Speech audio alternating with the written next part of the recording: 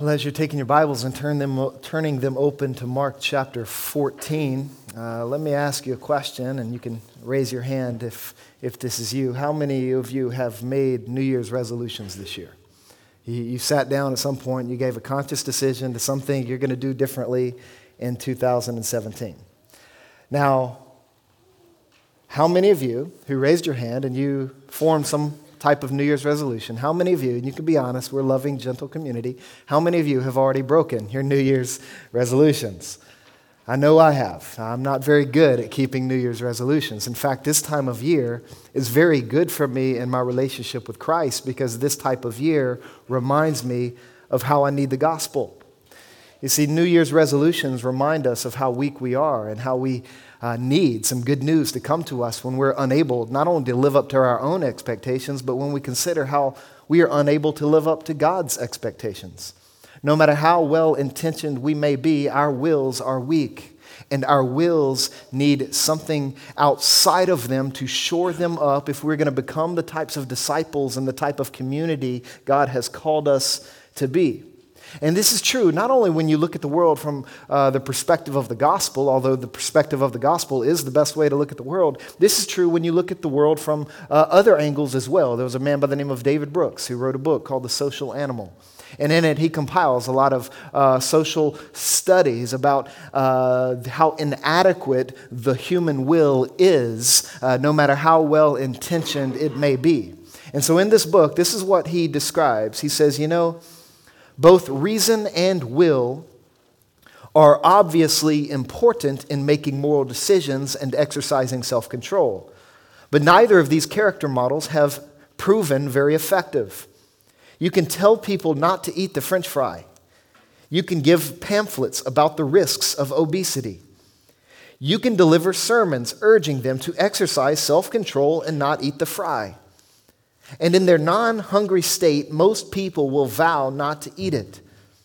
But when their hungry self arises, their well-intentioned self fades, and they eat the French fry. Most diets fail because the conscious forces of reason and will are simply not powerful enough to consistently subdue unconscious urges. The evidence suggests reason and will are like muscles and not particularly powerful muscles. In some cases and in the right circumstances, they can resist temptation and control the impulses, but in many cases, they are too weak to impose self-discipline by themselves.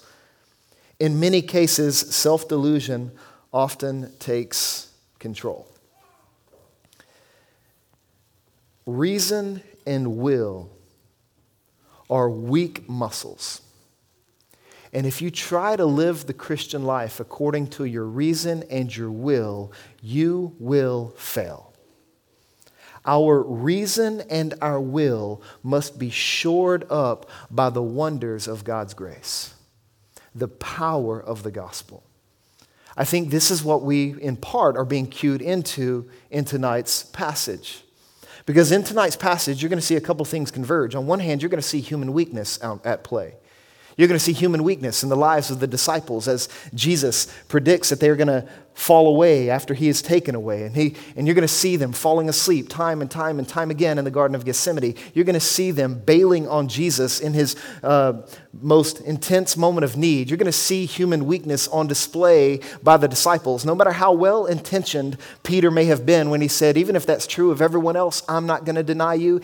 Even as well-intentioned as he is, you're going to find Peter and all the other disciples failing miserably in this passage. Their reason and their will was not sufficient. Human weakness is on display in the lives of the disciples in tonight's passage. But on the flip side of that, you're going to see holy wonder on display. You're going to see the grace of God on display when you look at the words of Jesus and you consider all that Jesus does in this passage. And so if you want to learn how do you live the Christian life, how do you engage the God who made you in a redemptive capacity, well, you live not according to your will and your reason. You live according to your faith in the grace of the gospel. You want your human weakness to be consumed by holy wonder. You want your heart to be enthralled with who Jesus is and what Jesus does for you as displayed in this passage. So it starts with this idea of the prediction of Jesus, beginning in verse 26, as after he and his disciples finished celebrating the Passover meal, they then sing a song together and they go out into the Mount of Olives. They return to a familiar spot, a place that he and his disciples had hung out before. And they come to this moment, and then Jesus in verse 27 predicts something unflattering.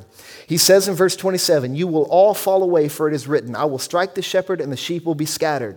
He's saying, guys, there's coming a moment when every one of you are going to be, you're going to flee. You're going to fail. You're not going to follow me to the degree that you might want to. You're going to all be scattered here in a moment. And the word he uses there for scatter, don't interpret that the same way we would interpret Judas's betrayal. Judas's betrayal was of a different sort. What he's describing in the lives of the disciples is a temporary lapse. They're going to fail to follow Jesus, according to verse 27, but according to verse 28, there's going to come a day when they come back. He's going to rise, and when that happens, he's going to regather his disciples. And when he makes this statement, Jesus is actually quoting one of the Old Testament prophets, a man by the name of Zechariah, chapter 13, verse 7, where the I in that phrase, "I will strike the shepherd," that I there refers actually to God. Jesus is saying everything that's about to go down is about to go down according to the will of God. God is the one who's going to strike the shepherd. God is the one who's going to send the Son ultimately to the cross. And all of it is going to be in fulfillment of his will, of his purpose, of his passion. But when you look at the passage, even though Jesus is quoting Scripture, and even though Jesus' word is reliable, everything that Jesus has told the disciples has come to pass and is coming to pass. And even though his word has been utterly trustworthy and reliable time and time and time again in this gospel, Peter still disagrees with Jesus. Peter still protests. Peter still objects. He says, no, Jesus. That might be true of everyone else, but it's not true of me. Listen to what he says. It says in verse 29, Peter said to Jesus, "Even though they all fall away, I will not. Even if they fall, I will not. They may bail on you, but I'm not going to bail on you." Peter believes he is the one exception to Jesus' words. What's true of them isn't true for me. And you understand that Peter is expressing there is the epitome of pride, right? Like that is the epitome of pride. Pride literally means to show yourself above. And in pride, we try to show ourselves above one another, and we try to show ourselves above our God. This is precisely what Peter is doing. He's trying to show himself above the words of Jesus. Say, that's great for other people. That may be true of them, but it's not true of me. And he disagrees with Jesus, and he does it in an incredibly audacious way. I mean, notice how many times he says, "I." Even after Jesus corrects him in verse 30, he says, "Truly I tell you, this very night, before the rooster crows twice, you will deny me 3 times. But Peter says emphatically, "If I must die with you, I will not deny you." Too many first-person singular pronouns came out of his mouth. And some of you right now are trying to live the Christian life with too many first-person singular pronouns coming out of your mouth. Your approach to the Christian life is all about you. It's all about your will. It's all about your reason. And there comes a point where you must humble yourself and recognize how dependent you are upon the grace of God in the gospel, not only for the start of the Christian life, but for the duration of the Christian life and the consummation of the Christian life when all is said and done. And so Peter here is disagreeing with Jesus, and that is a terrible thing to do. If you're ever tempted to disagree with Jesus, don't. Jesus knows better than you. In fact, Jesus knows you better than you know yourself. Jesus is always right, and a lot of times you and I are wrong. And every time when we're disagreeing with Jesus, we're wrong. Peter here in this moment is wrong. And what's interesting about this is when you read the same account in Luke's gospel, Luke chapter 22, verse 31, Jesus actually talks about how the enemy is going to get the best of Peter when he denies him. He says, and listen to this, Luke chapter 22, verse 31, he tells him, Jesus says, "Simon, Simon, behold, Satan demanded to have you that he might sift you like wheat.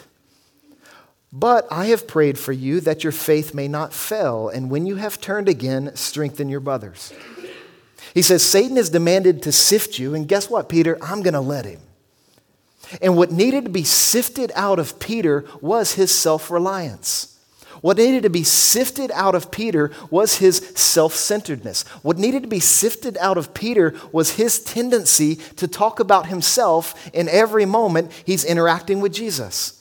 And so Jesus actually says, look, Satan has demanded to have you. I'm going to let him because there's some things that needed to be there's some things that need to be sifted out of you, but don't sweat it, Peter. He's not going to get the best of you in the end. I'm going to pray for you, and your faith ultimately isn't going to fail. You're going to come back around. You're going to trust me. And when you do, Peter, you're going to strengthen the brothers. You're going to be more qualified to serve me than you were before being sifted. You see, one of the beauties about the gospel is that the gospel guarantees that our failures are not final. Our failures are actually formative. When Jesus allows us to be sifted, when Jesus hands us over to the inadequacies of our will and our reason, when Jesus does that, and we are sifted in that process, understand that the end goal for that movement in your life is not for your failure to be final, but for your failure to be formative. So that you, when you turn back, when you repent, when you come to a better understanding of God's grace in the gospel, you in some way will be more qualified to serve Jesus than you were before you failed. It's one of the mysteries of grace. Jesus knew Peter was going to fail him. Jesus knew all of his disciples were going to abandon him. But Jesus works it out in such a way that even in their failure, he's going to use their failure to form them more and more and more into the people Jesus wanted them to be.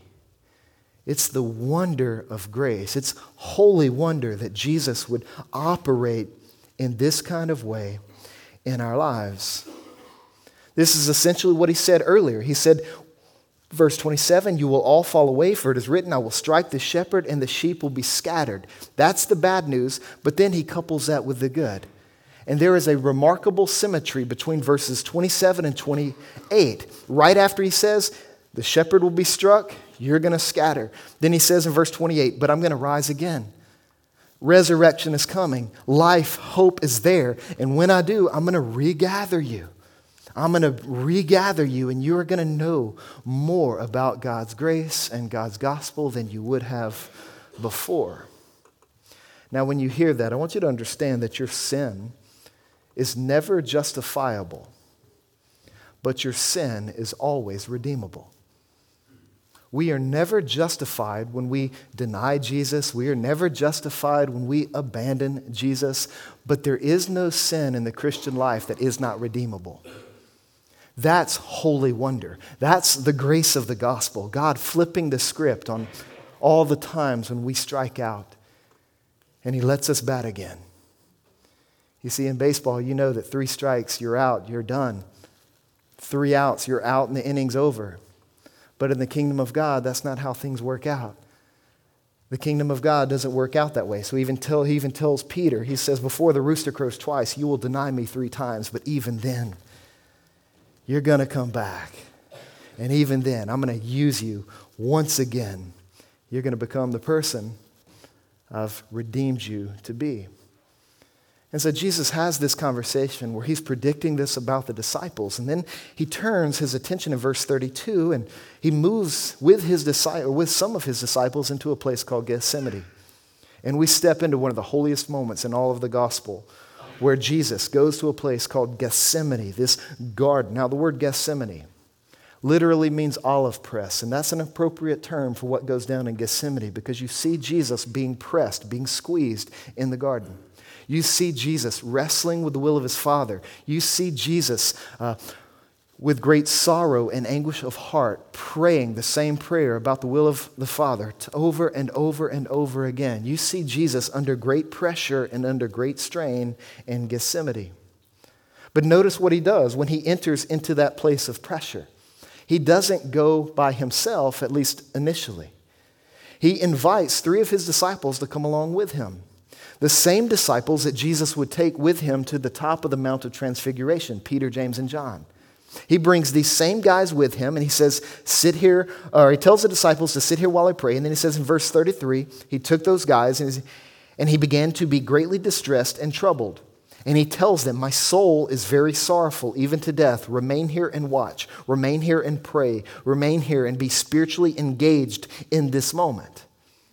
I love that Jesus brings these guys in on this setting because it reminds us of the humility of Jesus, the humble humanity of Jesus. Not only did he allow Peter, James, and John to see him when he was on top of the Mount of Transfiguration, when he was on top of the world, so to speak, and his glory was shown in that setting and in that scene. Here, when he goes into the Garden of Gethsemane, he does not go by himself, but he brings those same guys with him, and he says, look, I'm the kind of guy that you're not only going to see me when things are going good, you're going to see me when I'm struggling. You're going to see me when I reach a low point. You're going to see me wrestling with the will of my Father.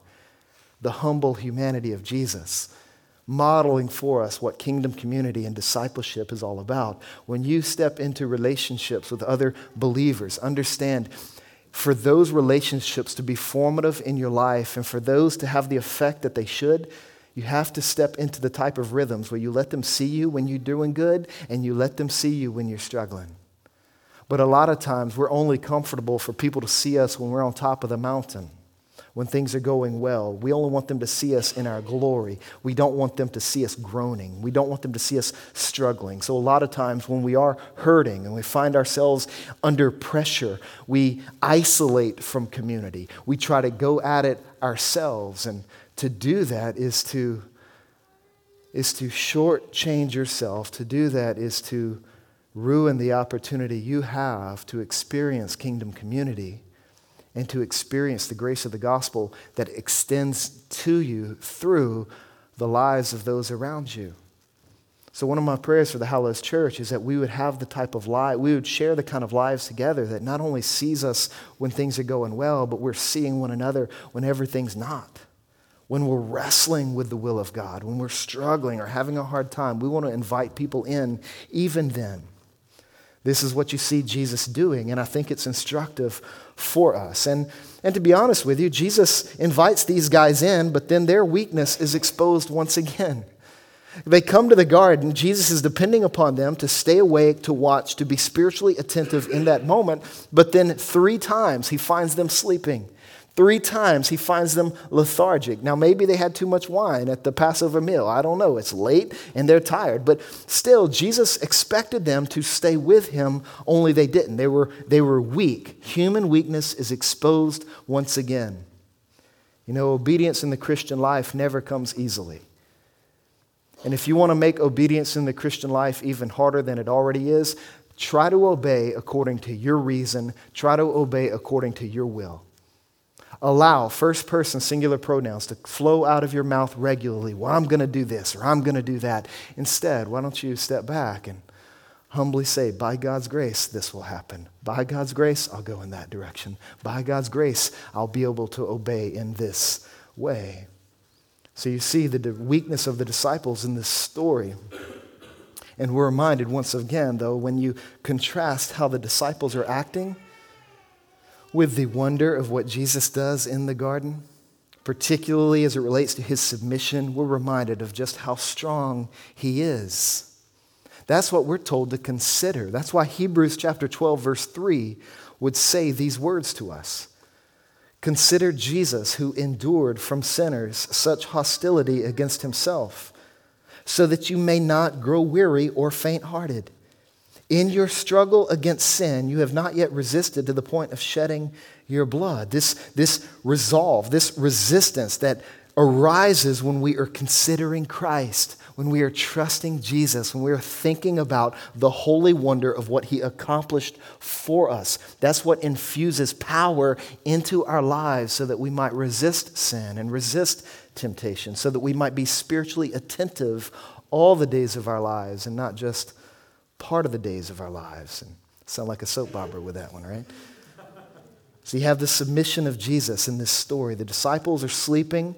Their weakness is on display, but his strength is very present. His strength is found when you consider the type of emotional strain he is under in verse 33. The holy wonder of Jesus. Verse 33, where it says that Jesus began to be greatly distressed and troubled. Then in verse 34, it says his soul is very sorrowful. Then it says in verse 35, going a little farther, he fell on the ground and prayed. Now, Jewish men usually prayed upright. They didn't fall prostrate on the ground unless somebody was sensing something intense or they were in a serious situation or some type of emotional toll was taking place in the person's life. And this is what Jesus does. He falls on the ground and he prays. And he prays, if it were possible, that the hour might pass from him, that maybe the cross wouldn't happen. And then you see verse 36. This is the prayer we are told he prays 3 times. He goes to God and he says, Abba, Father, a sign of intimacy. He says, all things are possible for you. Remove this cup from me, yet not what I will, but what you be done. And so Jesus is on his face and he's praying this prayer. Now, once again, Italian Renaissance paintings don't do justice to this scene. Just like in the Passover and the Last Supper, Italian Renaissance paintings do not do justice to what's going on in Jesus' life. A lot of times, Jesus is pictured in the garden with some kind of glow, some kind of glory. He's painted in these pastel colors with a bright face. Understand that Jesus is not glowing in the Garden of Gethsemane. Jesus is groaning. Jesus is on his face. He is weeping through the will of his Father.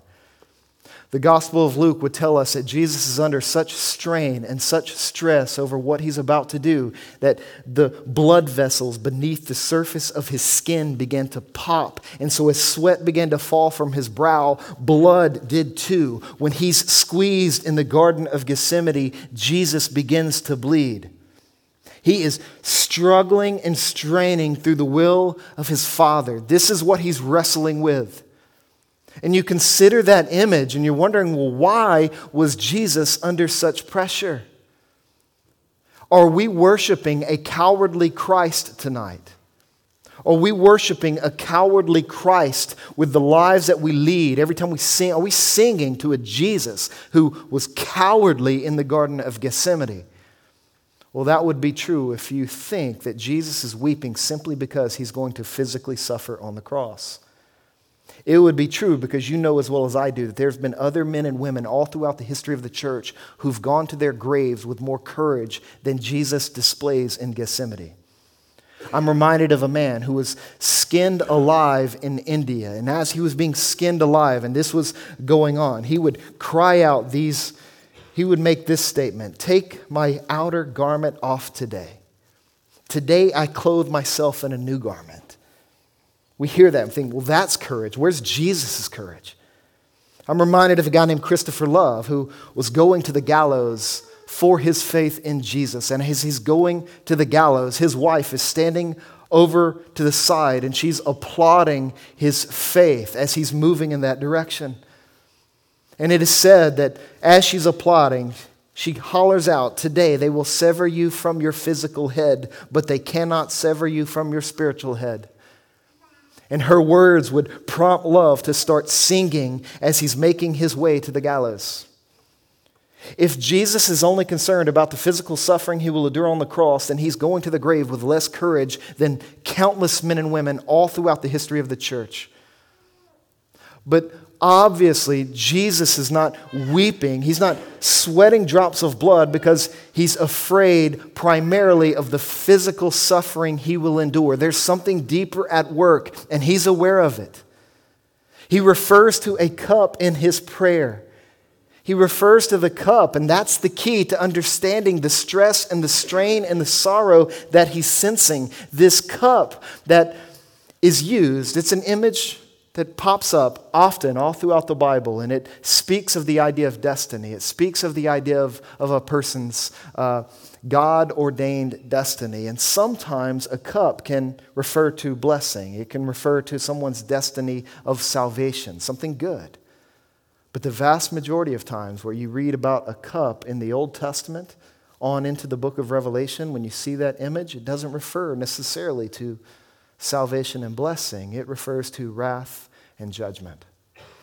This would be found, and give you these to write down. You can check them out later. Psalm 75, verse 8. You can read about it there. Isaiah 51, verse 17, you can read about it there. Revelation chapter 14, you can read about it there. And there are countless other references to a cup that refers not to blessing and salvation, but to wrath and judgment. And I don't think Jesus is sweating drops of blood because he's crying about salvation and blessing. I think the pressure he feels is the awareness he has. He knows he's come into this world to do something specific. He's come into this world to die a particular kind of death, a death that would be utterly unique from every other person's death who's ever died in this world. Jesus has come to do something very, very distinct.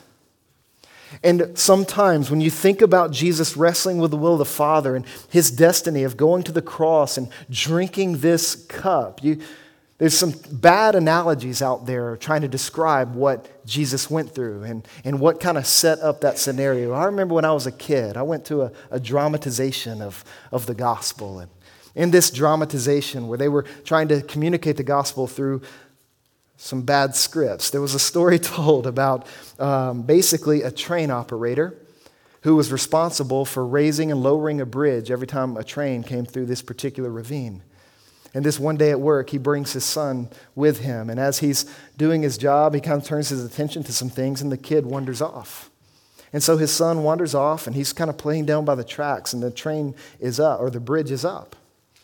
And then the operator notices that there is a train coming down the track, and he thinks to himself, well, I got to get the bridge down so that all those people in the train can be saved. And then he looks and he finds his son playing down on the track, and he knows that if he lowers the bridge, he's going to kill his son. But if he doesn't lower the bridge, all those people are going to die. So the father has to make a choice between his son or the lives of those on the train. And so the story goes, and this was the big punchline of the analogy was, well, the father made the hard choice, the sacrifice to lower the bridge and to crush his son so that everybody in the train could live. That's a terrible analogy for what's going on in the Garden of Gethsemane. That's a terrible analogy for what's happening in the gospel. When Jesus goes to the cross, he's not going to the cross because he's somehow wandered away from the Father. Jesus doesn't go to the cross because he's been disobedient or negligent. The Father's not torn between the will of saving his son from the cross and saving you and me. That's not what's going on when Jesus goes to the cross.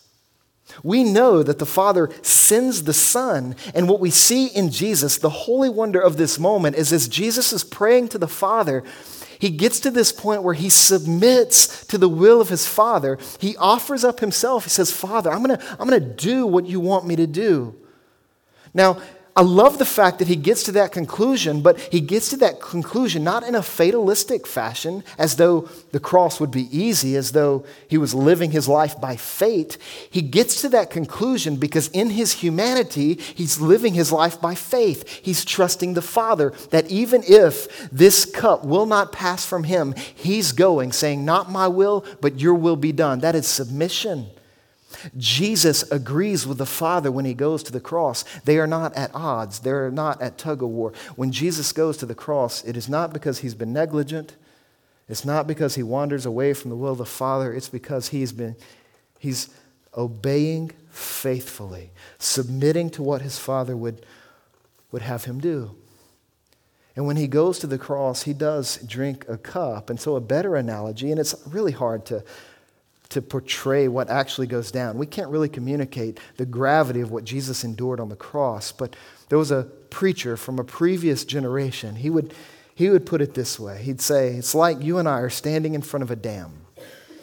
And imagine this dam is 10,000 miles high and 10,000 miles wide, and it is filled to the brim with water. And then in one instant, the dam breaks, and all of that water comes rushing towards you. The preacher would say in the same way, the torrent of the wrath of God is coming, rushing towards us. Now, imagine as that's happening, the water's flowing towards you, then just before it reaches you, just before it levels you, it crushes you, imagine that the ground in front of you opens up, and the ground opens up, swallowing every single drop. And he would say in the same way, when Christ went to the cross, he took the full cup of a wrathful God, and he drank down every single drop So much so that he would cry out from the cross, "It is finished." He would turn the cup over, empty and dry, absorbing it all, satisfying the wrath of God, not because he was disobedient, because you and I are disobedient. Not because he was weak, but because you and I are weak. Not because he could not overcome and resist in that moment, but because you and I cannot overcome and resist the wrath of God that was heading towards us. The cup means Jesus submitted to satisfying the wrath of God on the cross. That's the holy wonder of the crucifixion. And it is the cup that compels you and I to resist singing songs like "We Are the Champions," right? We don't live the Christian life singing "We Are the Champions." We don't live the Christian life boasting in ourselves, using first-person singular pronouns all the time in our discipleship. We do not live the Christian life focusing on ourselves. We live the Christian life singing songs like "Hallelujah, what a Savior." Those are the songs that we sing when we get the gospel. Those are the songs that we sing when our faith is being shored up by the holy wonder of God's grace. Songs such as this: "Man of sorrows, what a name for the Son of God who came. Ruined sinners to reclaim. Hallelujah, what a Savior. Bearing shame and scoffing rude, in my place condemned he stood, sealed my pardon with his blood. Hallelujah, what a Savior. Guilty, vile, and helpless we, spotless Lamb of God was he, full of atonement, can it be? Hallelujah, what a Savior. Lifted up was he to die, it is finished was his cry, now in heaven exalted high. Hallelujah, what a Savior. When he comes, our glorious King, all his ransomed home to bring, then anew this song we'll sing. Hallelujah, what a Savior. You want to learn how to live the Christian life. Make that the song of your Christian life. Recognize the submission of the Son and stand in the holy wonder of his grace and his goodness towards you. That when Jesus died on the cross for your sins, he died on the cross not only for your sins, but for all the sins of all of God's people throughout all of human history. All of God's wrath that was moving towards that warranted that. He satisfied every bit of it. He drank the cup completely. He turned it over dry. It is finished. Hallelujah, what a Savior. That's our gospel. That's the holy wonder we see in the submission of the Son. You see this at the end of the moment where after the weakness of the disciples is displayed the third time, verse 41, it says, Jesus comes once again. Are you still sleeping and taking your rest? It is enough. The hour has come. The Son of Man is betrayed into the hands of sinners. Rise, let us be going. See, my betrayer is at hand. And then you have this exchange in verse 43 where Judas comes with not only some religious officials, but he comes with some Roman officials. John's gospel would tell us that Judas was accompanied by a cohort of soldiers. A cohort of soldiers could be reasonably estimated to be 600 soldiers, armed to the hilt, all of whom coming to Jesus. Maybe they thought he was going to lead a revolt. Maybe he thought they were going to put up a fight. So they came armed and ready to arrest Jesus. And as they entered the Garden of Gethsemane and they go to find Jesus, it's dark, you can't see very well. So Judas arranged a plan with the captors saying, well, I'm going to go and I'm going to give a kiss to Jesus. That's how you're going to recognize which one of these men in the dark is Jesus. And then Judas goes and he shows up because he knew where they would be, a familiar place. And he finds Jesus, and when he finds Jesus, he betrayed him with a kiss, one of the grossest acts in all of human history. When Judas, a man whom Jesus taught for 3 years, a man whom Jesus served for 3 years, a man whom Jesus used to advance the kingdom of God in the world, this one would betray Jesus with a kiss. And so he comes to Jesus, he kisses him. That signals everyone. They come to arrest Jesus. Some of the disciples still don't quite get what's going on. One of them, whom in particular, and you might say, well, this is a commendable act, and maybe it was, but it's still off key. He pulls out his sword and he cuts off the ear of one of the soldiers, perhaps in an effort to defend Jesus, forgetting that Jesus is there to defend them. You know, you and I never defend Jesus. Jesus always defends us. And so Jesus puts a stop to what John's gospel would say, Peter's reckless act. And he would say, Peter, that's not how we do things. My kingdom will not come because we're taking lives. My kingdom will come because I'm giving my life. And Jesus then would show this great mercy in that moment by picking up the ear of the soldier and reattaching it to the head. He's doing the old types of things that only Jesus can do. Mending the soldier's ear that was there to arrest him. But then notice what Jesus says at the end of the story in verse 48. Then Jesus looks at everyone who's there to arrest him and he says, have you come out as against a robber with swords and clubs to capture me? Who do you think I am? I'm not leading a political military revolt. I'm here to establish the kingdom of God. And the nature of the kingdom of God is about sacrifice and service. It's not about self-assertion and military might. Don't you know who I am? And then notice what he says in verse 49. Day after day I was with you in the temple, teaching, and you did not seize me. You had plenty of opportunities to get me, but you didn't. And the reason they didn't get Jesus is because they couldn't get Jesus, which is why he would say, let the scriptures be fulfilled. Everything that's going down in Jesus' life is in fulfillment of the scriptures. Everything is in fulfillment of God's promises. The religious leaders, the Roman soldiers, even Judas himself could not do anything that Jesus did not allow them to. They could not do anything that God had not prescribed and predicted and promised would be done in the Old Testament. Let the scriptures be fulfilled. And the rest of the disciples hear that and they think, well, if Jesus is going to go so easily with these guys, well, we're out. And they fled, they bailed, they ran from Jesus. The shepherd would be struck and all the sheep would be scattered. But then you get this interesting moment in verse 51. Perhaps the first streaker in all of human history. You know, every major event is accompanied by streakers. This one, no different. We're told about this young man who's following them, perhaps watching from the sidelines, a young, unnamed man. Some would say, well, maybe it was Mark, the writer of this gospel. Others would say maybe it was Bartimaeus, the man whom Jesus healed earlier in this gospel, who gave up his clothes to follow. It was all he had was one garment that he could wear. And so some would say maybe it's Bartimaeus. But notice what it says. It says this young man followed Jesus with nothing but a linen cloth about his body. And then when they began to seize him, it says he left the linen cloth and he ran away naked. He bailed. He fled naked. And you're wondering, well, what is that about? Why would that detail be included at the end of the Garden of Gethsemane? Why do you have a naked man? Is it just for humor? Is it just for interest? Or is there a deeper purpose and a deeper reason? I think it's because there's a deeper purpose and a deeper reason. On one hand, it exposes human weakness. Realize that this naked man would rather run around town naked than be associated with Jesus. That's human weakness.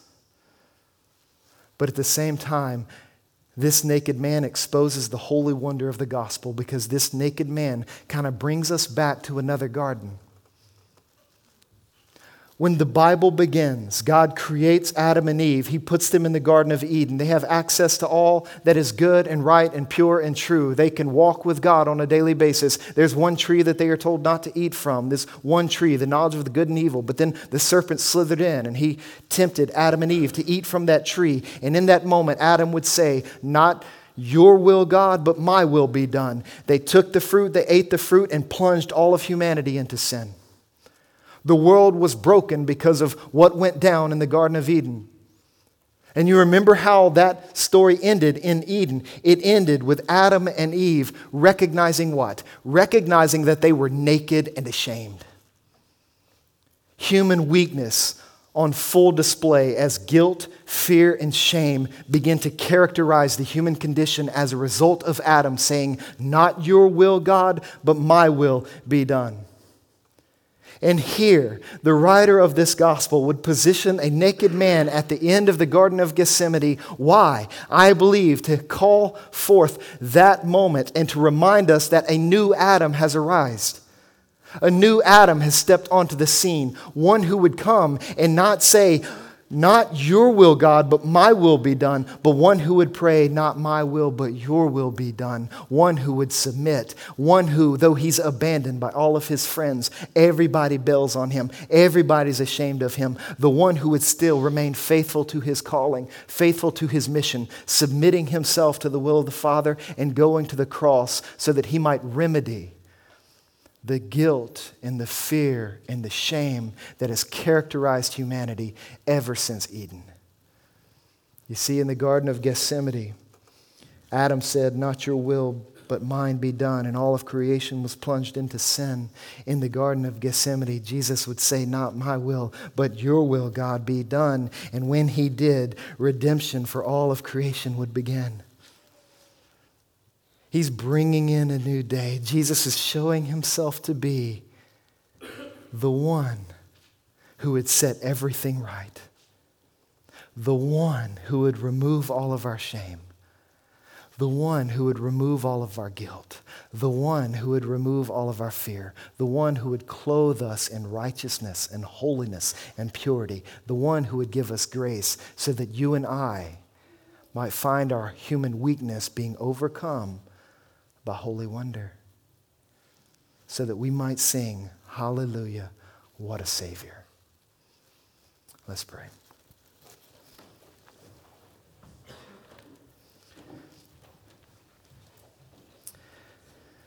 Heavenly Father, thank you for sending your Son. Jesus, thank you for being sent. Jesus, thank you for submitting yourself to the will of your Father and going to the cross to satisfy God's justified wrath and to make a way for our guilt and our fear and our shame to be covered up, to be clothed. Thank you, Jesus, for being the new and the better Adam. Thank you, Jesus, for being strong, though we are weak. Thank you, Jesus, for giving us grace. Thank you, Jesus, for giving us mercy. And we pray that as we think about your gospel over these next several moments, we pray that you would shore up our faith. We pray that by your grace, our faith will not fail.